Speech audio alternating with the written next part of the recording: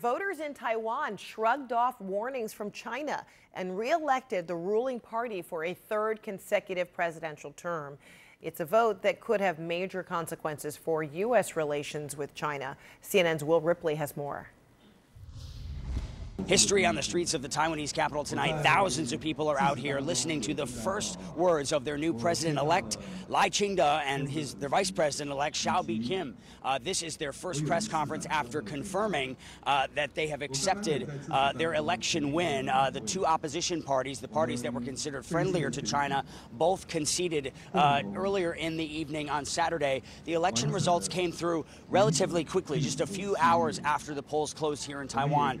This island democracy has a reputation for being very efficient when it comes to tallying the election results, partially because there are just under 24 million people living here and nobody can vote in absentee ballots. So everybody who cast their ballots, the millions of Taiwanese who voted, actually had to do so in person in their hometowns. But a lot of people turned out. There were just under 2,000 polling sites here in Taipei alone, and there were lines at a lot of them throughout the day because of what is at stake in this election. China had told the Taiwanese people, warning them in the run-up to this election, that this was a choice between peace and war, prosperity and decline, implying that the Democratic Progressive Party, which is openly loathed by Beijing's communist leaders, is the wrong choice in China's view to lead Taiwan for the next 4 years. And they've been making their point not only with bellicose statements, but also with actions, including just in recent days sending spy balloons over Taiwan, unveiling imagery of their third most advanced aircraft carrier, one of the most advanced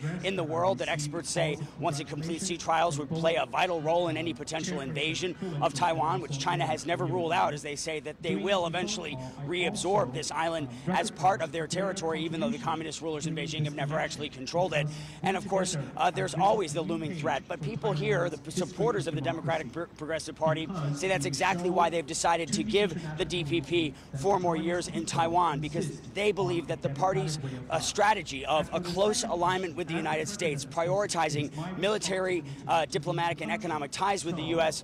Is the way to protect Taiwan from a Chinese attack, as opposed to the opposition's argument that, in fact, mending fences with China, rebuilding that relationship, and recalibrating the U.S. relationship would have been the way to dial down the temperature and avoid a cross-strait conflict. But Taiwan has made its decision, a third historic consecutive presidential term for the ruling party, the DPP. Will Ripley, thank you so much. And just a short time ago, China responded to the election results. The foreign ministry saying the election does not change their view that Taiwan is part of China. Let's get more now on this historic election. Bonnie Glaser is the director of the Asia program at the German Marshall Fund. So great to see you. So with China's response there, are they signposting something about what they believe should be next? I thought Beijing's response was relatively moderate. They reiterated that unification is inevitable, but also said that they look forward to working with some political parties in Taiwan. Of course, that means probably every political party other than the winning Democratic Progressive Party. But there were really no new threats in the statement that was issued by the Taiwan Affairs Office in Beijing. It's probably a placeholder, so we'll have to see what steps they take in the weeks and months to come. And the U.S. Secretary of State Antony Blinken, says he's looking forward to working with Dr. Lai Ching-te, after Lai won the presidential election. What does that say, or how is that received if you are China?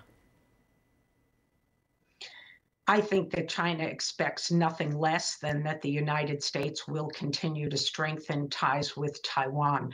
I would also note that President Biden had a statement as well. And what he said was a reaffirmation of U.S. policy that the United States does not support Taiwan independence.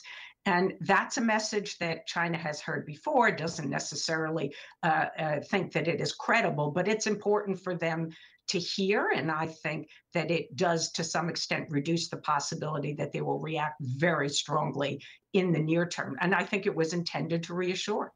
In what way might it be an obstacle between the U.S. and China as it tries to, resume operations and relations? I think that Taiwan, of course, has long been issue in the U.S.-China relationship where we've had very sharp differences. And the two presidents, Xi Jinping and President Biden, speak very directly to each other about Taiwan. And they met in November at the Woodside Summit. And my understanding is that they had a very candid exchange. I believe that Xi Jinping wants to preserve the fragile stability that has been achieved in the US-China relationship. He is probably focused on the economic headwinds and corruption in the PLA. I just don't think he wants a conflict with Taiwan at this point. And he doesn't really want to upset the improving relationship with the United States, even though he probably has low expectations. Do you feel like Taiwanese feel more emboldened now? We heard our Will Ripley there saying that, voters say that this was a choice of peace over war. And now that this is a historic third consecutive win, what does that say for Taiwan's posture? I don't think that the new president, Lai Ching-te, and his vice president-elect, of course, Bi Kim-hsiao, who's been the representative from Taiwan in the United States for several years, I don't think that they are going to be emboldened to pursue independence.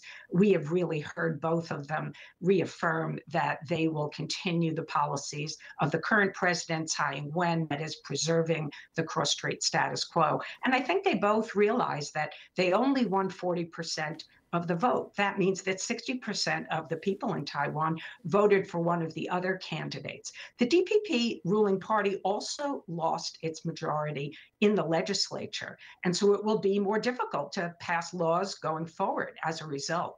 And so this is going to be, I think, a challenge for the DPP, but I think their priority will be continuing to strengthen ties with the United States, with the rest of the world, and I don't think they want to rock the boat in relations with Beijing. All right, Bonnie Glaser, we'll leave it there for now. Thank you so much. Thank you.